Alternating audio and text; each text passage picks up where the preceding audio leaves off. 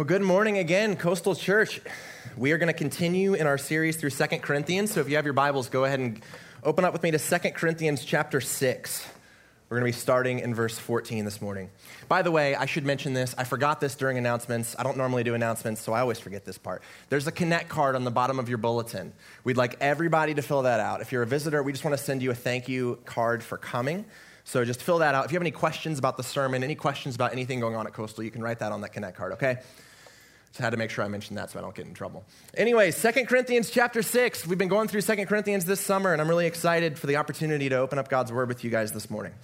So I think that this section in 2 Corinthians is addressing the relationship between the church and the world. So when we say the world, what do we mean? Do we mean just the globe, the planet that we're living on? Well, often in Scripture, the word world refers to the human race apart from the saving work of Jesus. The Apostle John defines the world for us in 1 John chapter 2, verses 15 through 17. He says, "Do not love the world or the things in the world. If anyone loves the world, the love of the Father is not in him. For all that is in the world, the desires of the flesh and the desires of the eyes and the pride of life, is not from the Father, but is from the world.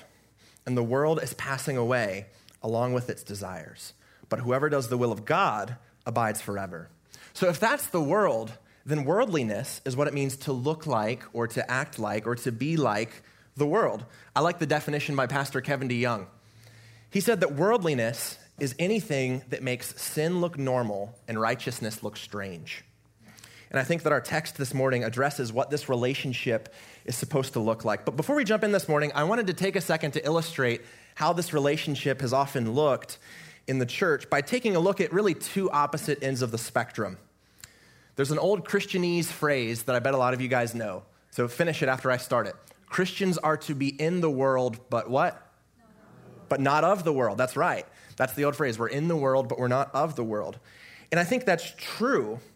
But I think that Christians have often veered into one extreme or the other in living this principle out. So on the one hand, some Christians emphasize that we are in the world. God has given us a mission to reach the world, but in order to do that effectively, catch this part, the world needs to like us. So if we're going to reach the world, we need to look like the world. We need to dress like the world. We need to talk like the world. We need to live like the world. When the world is offended by some aspect of our message, we either won't talk about it, or better yet, we'll find some scholars to reinterpret the Bible for us so that we can feel comfortable making the world feel more comfortable. And so Christians who have this mindset basically have the idea in mind that if the church doesn't adapt to the world, if the church doesn't adapt to whatever the culture is saying in that moment, the church is going to die. I saw this illustrated really clearly a couple of years ago. In 2015, as I'm sure all of you know, the Supreme Court decision that legalized same-sex marriage happened. And a Facebook friend of mine who is a professing believer, he made the following status, and it stuck with me ever since when it comes to thinking about these things. He said, "If conservative churches disagree with same-sex marriage, they are ultimately going to find themselves on the wrong side of history." So in other words, if the church doesn't change, if the church doesn't reinterpret the Bible, then the church is going to get left behind. That's this mentality in a nutshell. It's the idea that we can sacrifice the purity of the church. We can compromise on God's word so that we can reach the world, so that we can gain the favor of the world. But then again, there's the other hand. The pendulum can sometimes swing all the way to the other side. And the other side says, listen, we are not of the world. And this side, in an attempt to preserve the purity of the church, functionally tries to go out of the world entirely. So this happened in the Middle Ages when monks would shave their heads, put on some old clothes, and go live in a cave and pray all day, or whatever they did. This happens today, in a less extreme example, this happens today when Christians, out of a good, right desire to avoid any sinful influence from the world, basically try to live their lives in a Christian bubble. So it's the idea of, I'm only listening to K-Love. I'm only eating at Chick-fil-A. Nothing wrong with that one. I mean, I'm not trying to live in a Christian bubble, but I already do that. But anyways, a better example, I'm only going to buy stuff from Christians. I'm only going to do business with Christians. I'm only going to talk to Christians. I'm only going to have Christian friends. Really, it's this idea that the world has cooties And as Christians, we need to put ourselves in this little quarantine zone and avoid any contact with the world. So this side sacrifices the mission of the church for the sake of the purity of the church. So my question this morning is, what are we supposed to do as a local church living in this world? Do we have to pick one of these two extremes, either compromise on this side or completely running away on this side? Well, I think that our text this morning teaches us how to be the church in the midst of a sinful world, how to stand firm on the principles of God's word without running away. So here's my sermon in one sentence for you this morning. God has called the church to be separate from the world so that the church can reach the world with the gospel. We don't sacrifice our purity as a church to reach the world, but rather our purity as a church is our greatest witness to reach the world. So with that in mind, let's take a look together at 2 Corinthians chapter 6, starting in verse 14. The word of God says, "Do not be unequally yoked with unbelievers. For what partnership has righteousness with lawlessness? Or what fellowship has light with darkness? What accord has Christ with Belial? Or what portion does a believer share with an unbeliever? What agreement has the temple of God with idols? For we are the temple of the living God. As God said, I will make my dwelling among them and walk among them. I will be their God, and they shall be my people. Therefore, go out from their midst and be separate from them, says the Lord, and touch no unclean thing. Then I will welcome you, and I will be a father to you, and you shall be sons and daughters to me, says the Lord Almighty. Since we have these promises, beloved, let us cleanse ourselves from every defilement of body and spirit, bringing holiness to completion in the fear of God." Would you pray with me? Our Father in heaven, Lord, we are grateful for your word. We thank you that it is a lamp to our feet and it is a light to our path. I pray, Lord, that your Holy Spirit would come now, would open our hearts and open our minds to understand what you would have to teach us from this word this morning. Lord, we come to you in humble dependence as your children, wanting to learn how we can please you, how we can live as your people in the midst of a sinful world and honor you. So, Lord, would you teach us? Would you show us the way? Would you guide me as I preach this morning, Lord? For we ask in Jesus' name, amen. So this text this morning starts with a command.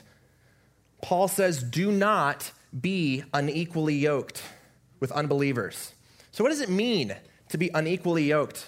I was cooking breakfast with my wife earlier this week after I had started prepping this message, and I was making eggs and sausage links. And I dropped one of the sausage links, and it fell right into the middle of the yolk. And I went, oh, man, now it's unequally yoked. I don't think Paul was talking about eggs here. I think he's actually using a metaphor from the Old Testament law to make his point about how the church should be related to the world. So it says in Deuteronomy 22, verse 10, "You shall not plow with an ox and a donkey together." So in an agrarian culture, farmers would yoke two animals together to plow a field. You guys might, if you have been here back in December when Pastor Sean preached from Matthew chapter 11, and he brought a big old yoke in here. Anybody here for that? A couple of you? Yeah, that's a yoke, okay? So the Old Testament law says you can't do that with an ox and a donkey together. Why? Well, because these two animals have very different natures that make them incompatible for the task that God has given them to accomplish. Oxen are big, and they're strong, and they're powerful, and they're perfect for pulling stuff. Donkeys, not as much. If you've seen Shrek, you know that to be the case. But anyway, the point that Paul's making with this metaphor is this: believers can't be yoked together with unbelievers for the same reason that oxen and donkeys can't be yoked together. We're of two different natures that makes us incompatible for the task that God has given us to accomplish. So we see in Scripture that to be yoked to something is often a metaphor. It means to closely identify with something and to partner with it for a common cause. So Jesus said in Matthew chapter 11, "Take my yoke upon you." It means to follow him, to identify with him, to do what he is doing in the world, to join him in his mission. Believers and unbelievers can't be yoked together in that way. And here's what I think is the point of this command. The church is to be separate from the world. The church must be separate from the world. Paul tells the church at Corinth not to be unequally yoked because of this. And this teaching, by the way, it's not new with Paul. It permeates the whole New Testament, and indeed the whole Bible. The idea of the separation of the church from the world is Christianity 101. Listen to James. He says, "You adulterous people, don't you know that friendship with the world means enmity against God?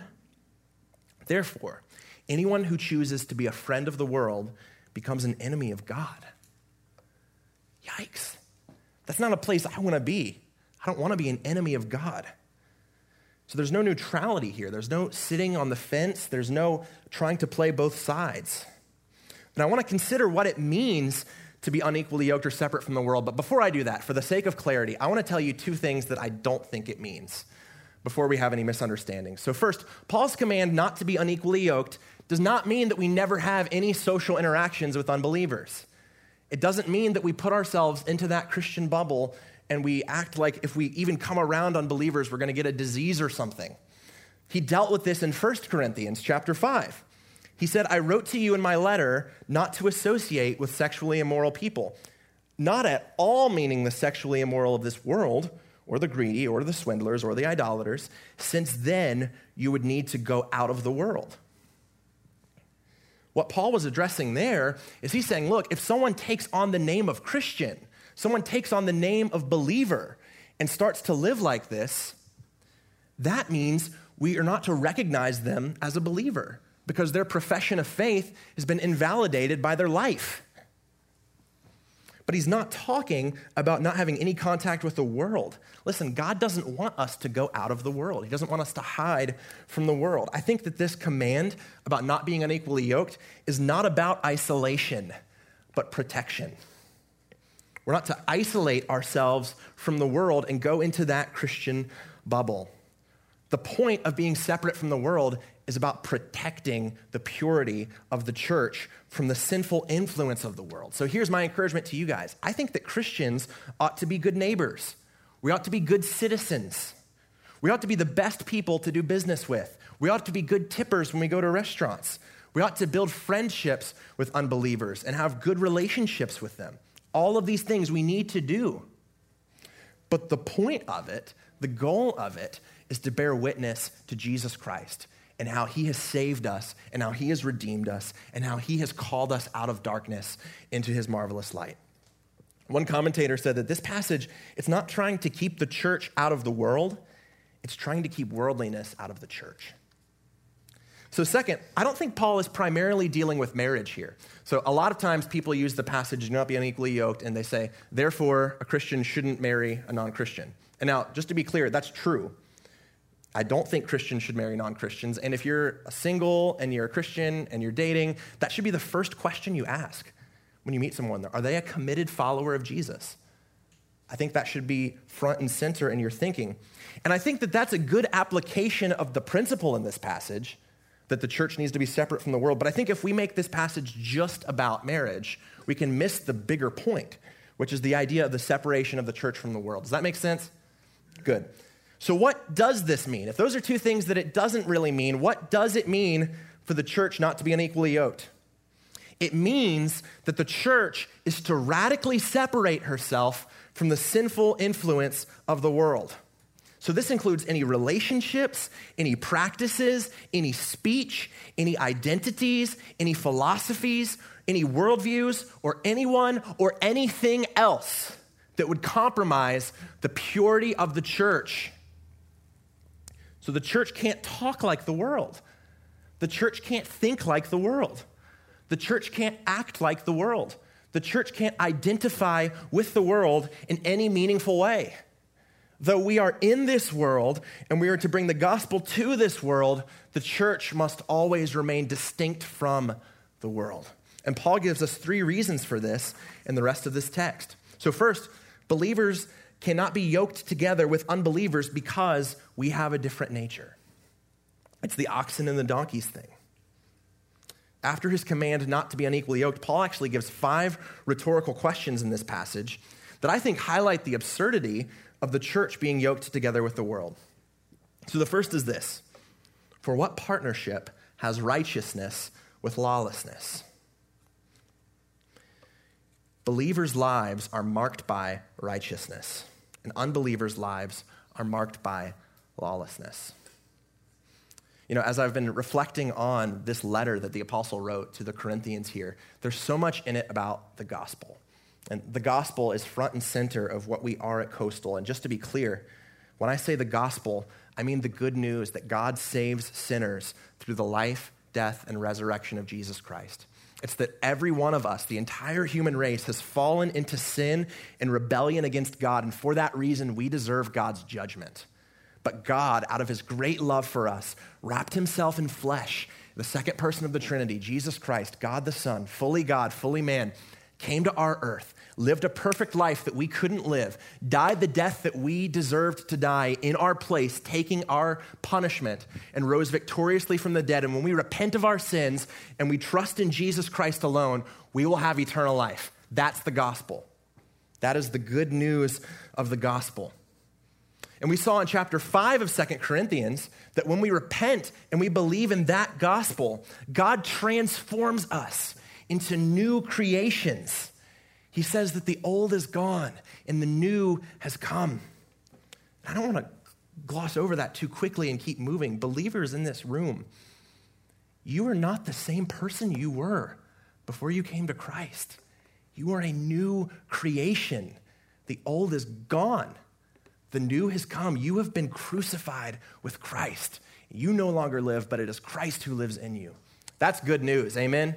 That is good news. And because of that, God sent his Holy Spirit to live inside of you and to give you a new desire to please him by living according to his word, to living a life that is marked by righteousness.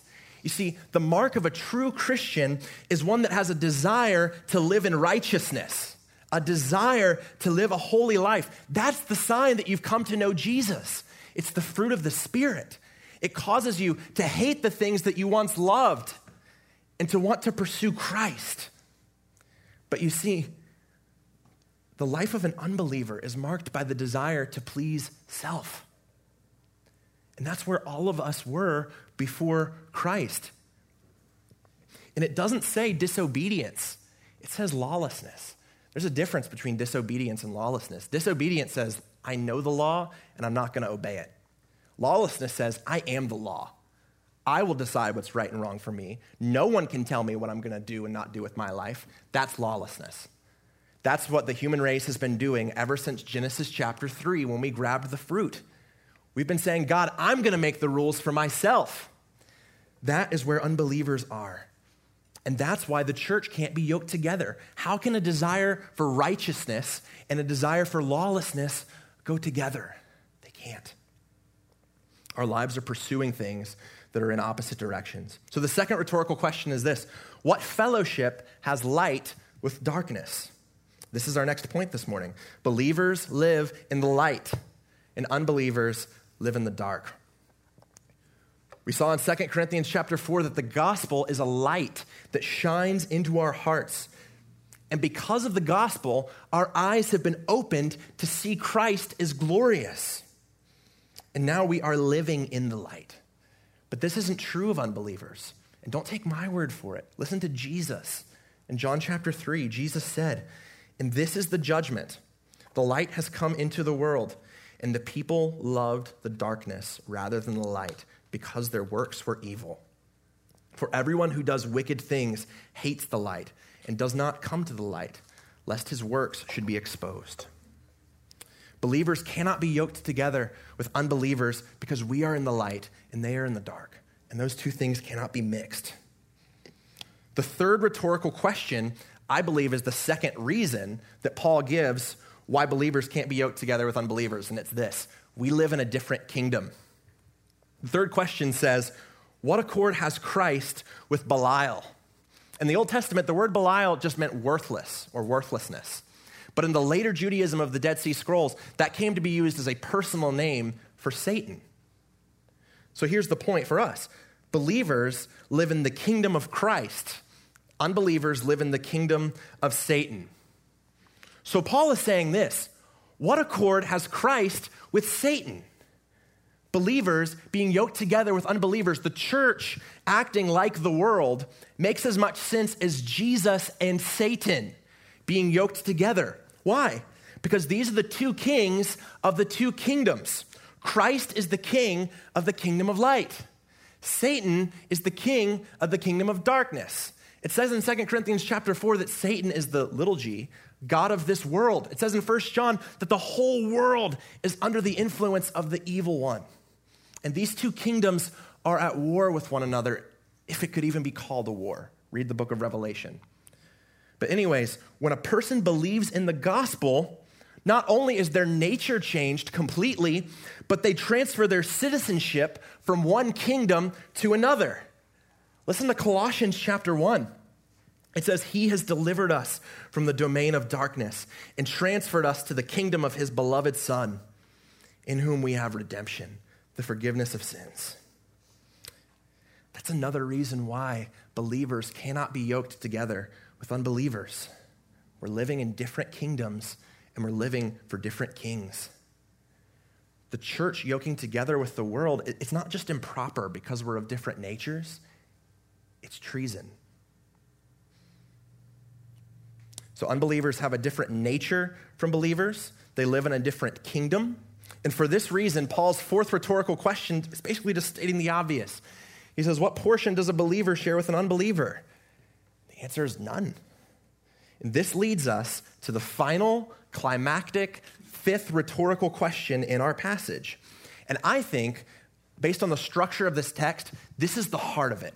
This is Paul's big point. This is the main reason why believers cannot be yoked together with unbelievers. How do I know it's the most important one? Because after Paul says this, he quotes 6 verses from the Old Testament.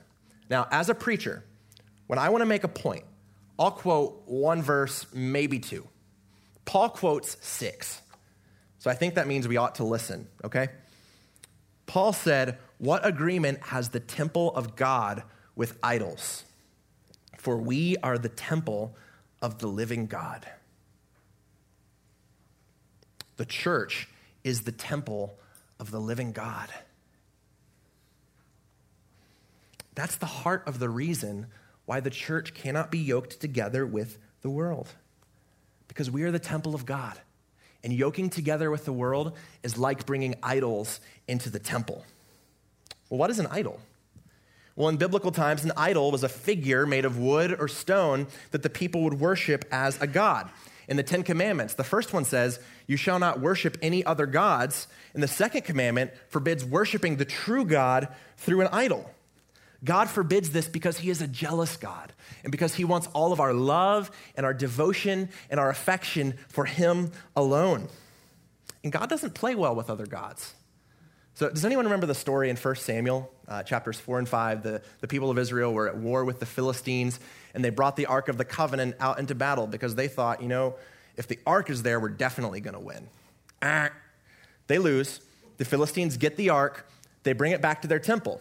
The Philistines thought that the Ark of the Covenant was the idol for the people of Israel. They thought it was their God. So, thinking it was a god, they just put it in their temple right next to their gods. In particular, they put it right next to their main god, a guy named Dagon. So, the next morning, the Philistine priests come in, and they see Dagon there, lying face down before the Ark of the Covenant. And, they probably just thought it was a windy day. Sometimes you go outside, it was windy the night before, there was a storm, you see your lawn chair laying over. So the priests just go over, they pick up Dagon. Cool, he's back to being God. We're good. And they leave. They think everything's good. So they come back the next day. This time, poor Dagon has fallen over. His head's been whacked off, and both of his hands are gone. What did the priests say now? They said, Dagon.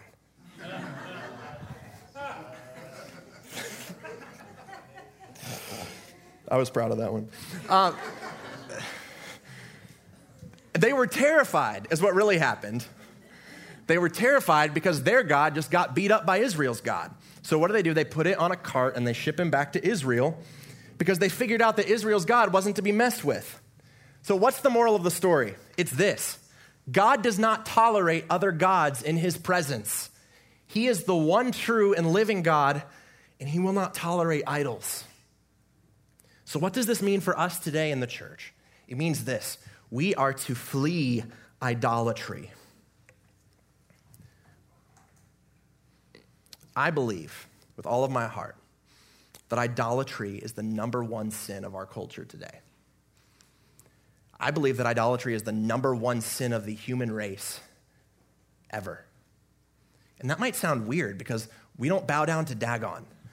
We don't have these idols that we bow down to and worship. But you see, bowing down to a statue is just an expression of idolatry. That is worshiping the idol. Idolatry is really a heart posture. Idolatry is making anyone or anything other than God number one in your life. Your idol, your God, is whatever you look to for your ultimate sense of joy, of peace, of meaning, of satisfaction, of security in your life. So I'm going to say this next sentence, and however you fill in the blank, that's what you're worshiping this morning. I would be happy if I could just have blank. However you complete that sentence reveals what you are worshiping. And you see, idols are often good things. You can make an idol out of anything. You can make an idol out of your marriage. You can make an idol out of your spouse. You can make an idol out of your ministry. You can make an idol out of anything: your money, your sex, your pleasure, your success. John Calvin famously said that our hearts are idol-making factories. We're constantly living on this treadmill of trying to find something other than God that is going to satisfy us, and that is idolatry. Jeremiah chapter 2, the prophet said to the people, "Be appalled, be utterly shocked, because my people have committed two great evils. They have forsaken me, the fountain of living water, and hewn out for themselves cisterns, broken cisterns that can hold no water." We are made in the image of God. And part of what that means is that only God can satisfy us. Only God can give us true meaning and true peace and true fulfillment in our lives. But our problem, because of sin, is we are constantly looking for something else other than God to do what only God can do. That's idolatry. And the only response to idolatry is to knock that idol down, whack off his head, whack off his hands, and put God on the throne of our hearts. Paul is adamant in this text that the church, as the temple of God, can have nothing to do with idols. So both as individual Christians and as a body of believers, we must flee idolatry. We must identify the things in our lives that we are putting ahead of God and get rid of them. So before we move on to our final point this morning, I want to connect the dots a little bit between idolatry and being unequally yoked. I believe that one of the main idols in the evangelical church in America is the favor of the world. And you see, idols, they always demand worship and they always demand sacrifices. So how do churches in America worship this idol? By ignoring or revising the truths of Scripture that are offensive to the world, and by living like the world so that we can gain their approval. And I believe this next sentence with all of my heart. A big reason why the church in America has been so ineffective in reaching people for the gospel is the worldliness of those who would profess to be the church. Our problem isn't that the church is offended by the hard truths of God's word. Isn't that the world is offended. Our problem is that the world can't tell the difference in us and them. What was so heartbreaking for me is as I was preparing this message and God laid this topic on my heart, I did some research and listened to just a few statistics that I came across. Professing, I use that word carefully, professing Christian men are just as addicted to pornography as the world. Professing Christian women actually have more abortions than the world. The divorce rate between professing Christians and non-Christians is virtually the same. How are we supposed to reach the world when we are the world? When there's no difference, when we're so yoked together, you can't tell it apart. I think in a lot of ways, the church in America is salt that has lost its flavor. And there's only one solution. The only solution is knocking down the idols and bowing the knee to King Jesus. It's the only solution. We must unyoke ourselves from the world and be a distinct people so that when we speak the gospel, the world will know that the gospel actually works. When they can see that it has changed us, they will know that it has worked. In the 2nd century, there was an apologist named Justin Martyr. And at that time, the church was under intense persecution. So he wrote to the emperor of Rome asking him to stop this persecution against the church. And what did this great apologist point to as the reason why Christianity was legit? You know, I love apologetics. That means the discipline of defending the Christian faith by looking at different arguments from scripture, from archaeology, from history, from science, so on and so forth. I love it. I'm passionate about it. But that's not what Justin Martyr did. When he was talking to the emperor at Rome, he said, look at our lives. We don't commit adultery. We love our neighbors. We take in the babies that no one else wants, that they leave on the street. We love one another. We take care of our people. We feed the hungry. Jesus said, the world will know we are his followers when we love one another. Guys, I believe that the church will start to make a dent in this wicked culture for the gospel when we throw down our idols and we live as God intends us to live as the church. People will come to Jesus when they can see beyond the shadow of a doubt that Jesus has changed us, that he has made a difference in us. The greatest proof that Christianity is true is a transformed life. Because if Jesus can change someone like Paul, or someone like Peter, or someone like Moses, or someone like me, then God can change you. And this leads to our final point this morning. We are to pursue holiness in the fear of God. 2 Corinthians 7, verse 1 says, since we have these promises, beloved, let us cleanse ourselves from every defilement of body and spirit, bringing holiness to completion in the fear of God. Now, just as a side note, some of you guys might think it's weird that we're going one verse into the next chapter rather than just taking a nice little section. The reason for that is that I think Paul's original flow of thought goes one verse into the next chapter. The chapter and verse divisions were added about 500 years ago. They weren't originally in the text. So Paul wasn't going, it's probably good, we can start chapter 7 now. It was a letter. Okay, so the chapter and verse divisions were added later to help us find stuff, but they're not necessarily inspired. Okay? So anyways, Paul begins by saying, since we have these promises, the promises that he's talking about are the 6 verses from the Old Testament that he quoted to prove that the church is the temple of God. These promises are for us as believers. And he says, on the basis of that, because we're the temple of the God, we should walk in holiness. The first part of our passage, really the first half of this sermon, more than half, don't get antsy, the first major section of this sermon is telling us what we need to avoid, namely being yoked together with the world. This next section tells us what we need to pursue, which is holiness. And I think Paul teaches us 3 things about holiness here. So first, holiness is corporate. Paul says, since we have these promises, let us cleanse ourselves.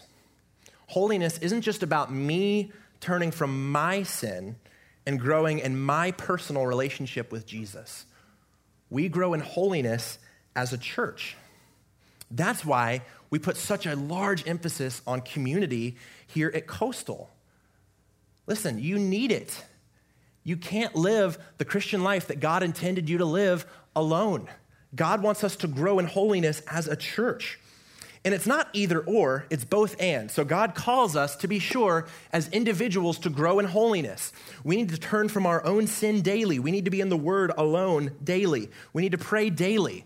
But the problem is that a lot of us stop there. But God wants us to grow in these things together. I mean, there are dozens of one another passages in the New Testament. There's love one another. There's serve one another. There's bear one another's burdens. Try fulfilling just one of those during your quiet time. You can't. God calls us to live together as a church body. And now on the other side, Don't get me wrong, because you still need that personal time with the Lord. If you're not growing as an individual, a community is not going to do you any good. A community is only good as what it's unified around.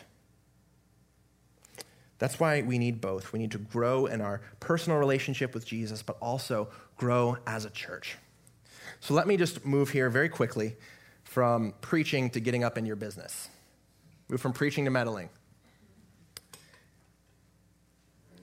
Corporate worship on Sunday mornings needs to be a priority in our lives. It needs to be a priority. It says in the book of Hebrews, do not neglect the assembling of yourselves together.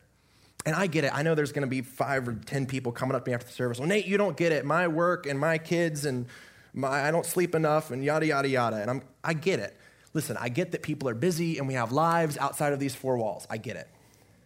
But at the same time, if God is really supposed to be number one in our lives, like we just talked about, and there's no other idols, shouldn't the worship of God with the people of God be a high priority in our lives? We need to make corporate worship a priority, to be here regularly, faithfully, to be committed, to serve, not just to come. This needs to be a priority. Secondly, God calls us to holiness in both body and spirit. When I was a new Christian, I used to think about sin really just in physical terms. So I'd go through the 10 Commandments. Well, I haven't sinned. I haven't, killed anybody today. I hadn't committed adultery today. I hadn't stolen anything today. I'm doing pretty good. I used to think I've got this Christian thing down. But God is calling us to comprehensive holiness in both body and spirit. That includes what we do, what we think, how we love, how we react to certain situations, so on and so forth. God tells us to cleanse ourselves from every defilement in this passage. So here's an exhortation to you guys this morning. What are the sins in your life that maybe can't be seen in your actions that God wants to cleanse you of? Maybe it's your pride. Maybe it's your lust. Maybe it's your greed. Maybe it's your impatience. Ask God to reveal those things to you and examine your heart and turn from it so that we can cleanse ourselves of every defilement of body and spirit. And let me connect the dots here between holiness in body and spirit and holiness in community. If you're married, ask your spouse to point out anything in you that's not pleasing to the Lord. I'm sure they can think of something. Al Mohler, he's one of my theological heroes. He's the president of the Southern Baptist Theological Seminary. He's accomplished a lot of amazing things in his career, and he was being interviewed one time, and they asked him, you've done all these amazing things. How do you stay humble without missing a beat? He just responded, I have a wife. Or if not, ask your small group leader. Ask your pastor. Ask a Christian friend. Part of the reason why we need community to grow in holiness is because we have blind spots. The Bible says that sin is deceitful, and I've seen many people, including myself, especially myself, be deceived into thinking that spiritually speaking, we are just fine, when really there's something really bad going on that we can't see. We need each other to cleanse ourselves of every defilement of body and spirit. And finally, we are to pursue holiness in the fear of God. What does it mean to fear God? Well, I don't think fear needs to be understood as being afraid of harm, afraid that God's going to hurt us. But I think it should be understood as a healthy reverence and respect that God is not to be messed with. When I was in Zimbabwe a couple years ago, we saw a lion, not in the zoo, out in the wild. It was really cool. I mean, he was beautiful. He was majestic. He was not even that far away. It's a sight I'll never forget. And you see, none of us were afraid of the lion because we're safely a safe distance away, and we're in a Jeep, so I think we're faster than him. I don't know how fast lions can run, but we're probably faster than him, so we could get away. But you better believe that none of us are jumping out of that Jeep to go give him a hug. There's this understanding that we're not afraid that he's going to hurt us, but we're not going to test it. And whenever I think about that story, it reminds me of that beautiful passage in the Chronicles of Narnia, in The Lion, the Witch, and the Wardrobe. Mr. Beaver said that Aslan is a lion, the great lion. Oh, said Susan, I thought he was a man. Is he quite safe? Safe, said Mr. Beaver. Who said anything about safe? Of course he isn't safe. But he's good. He's the king. I think that's the attitude towards God that we ought to have. Of course he's not safe, but he's good. He's the king. We can trust him. We can love him. As believers, we don't have to be afraid that God is punishing us every time we sin. On the cross, Jesus took every ounce of punishment that you deserved for every single sin you have ever committed, are committing, or ever will commit. Every ounce of punishment was poured out on Christ instead of you on the cross. So we don't need to be afraid that God's punishing us, but at the same time, God is a good and loving Father, and he will discipline us when we start to wander away from him. God is not to be mocked, and he is not to be disrespected. So our pursuit of holiness and purity as a church must be marked by a healthy fear and reverence for the holiness of God.